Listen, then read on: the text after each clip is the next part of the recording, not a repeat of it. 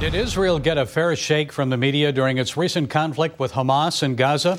Well, our next guest says not only did many members of the media show bias against the Jewish state in their reporting, but some actually aided the Hamas terrorist organization.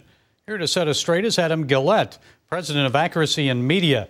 Adam, it's good to have you with us. So who acted like a PR firm for Hamas during the Gaza conflict, and what did they do?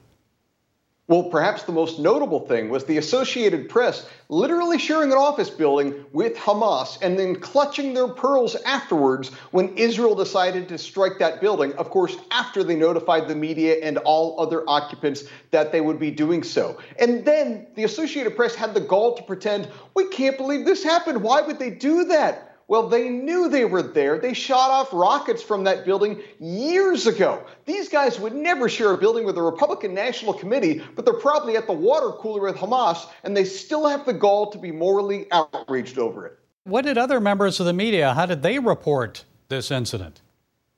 They reported it the same way one would expect. The left and their allies in the media have been doing the same thing since Vietnam. They allow our opponents to use the media as a public relations tool. When they know they can't defeat our side on the battlefield, they always can count on being able to defeat our side at the New York Times and now on CNN and MSNBC. You see Hamas, once again, as always, using human shields to try to make the Israelis look bad. Israel bending over backwards to avoid killing civilians, even when it means they have more military casualties.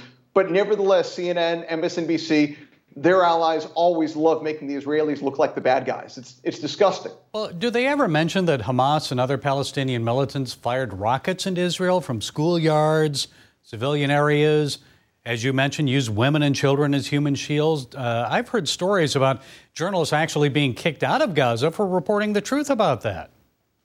Of course, and in fact, Hamas supposedly stormed into the AP offices in that building years ago and threatened them that they had to should not report about Hamas operating in that area. Can you imagine if a Republican National Committee staffer, if an evangelical Christian activist, if somebody on our side went and stormed in an AP office and told them they better not report a certain way?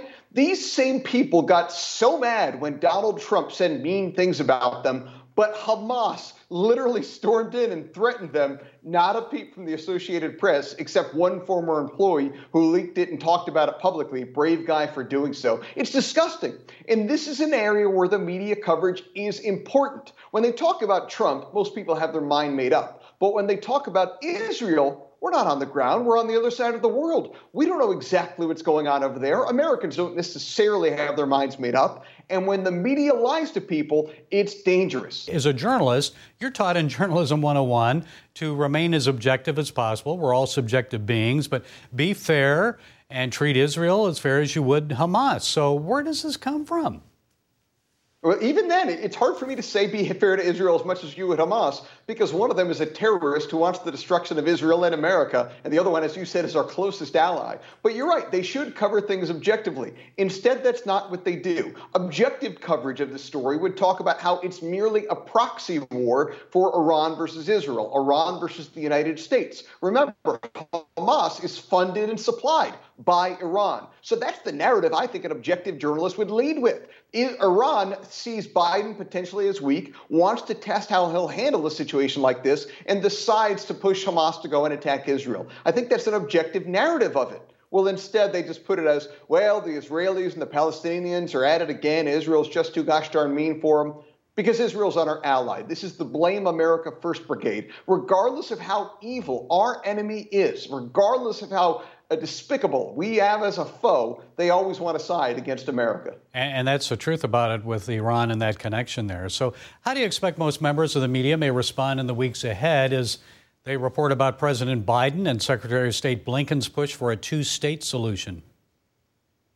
Yeah, it's amazing. You know, we talk about this at Accuracy in Media. The coverage of this two-state solution is another thing that's a bit laughable, because the only people left pushing a two-state solution are the Americans and the Israelis. The Palestinians and their backers in Iran, they don't want a two-state solution. They want a one-state solution. They're openly clear about it every time. The Ayatollah in Iran tweets about the destruction of Israel and how we need to have that happen.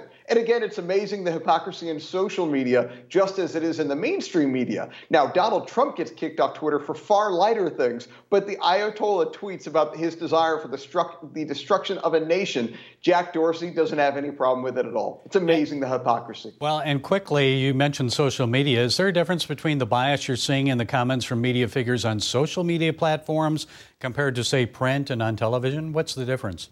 Well, yeah, here's the difference. When Donald Trump says the most mild of thing, the left-wing media tell us that he's a Nazi.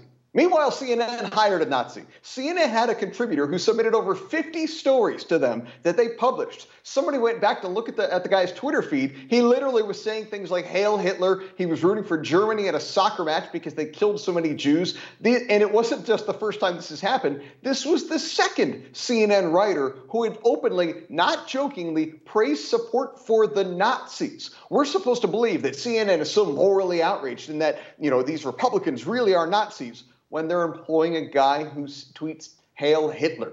Sickening. And on and on and on it goes. Adam Guilette, Accuracy in Media President, thank you for being with us. Thank you for having me.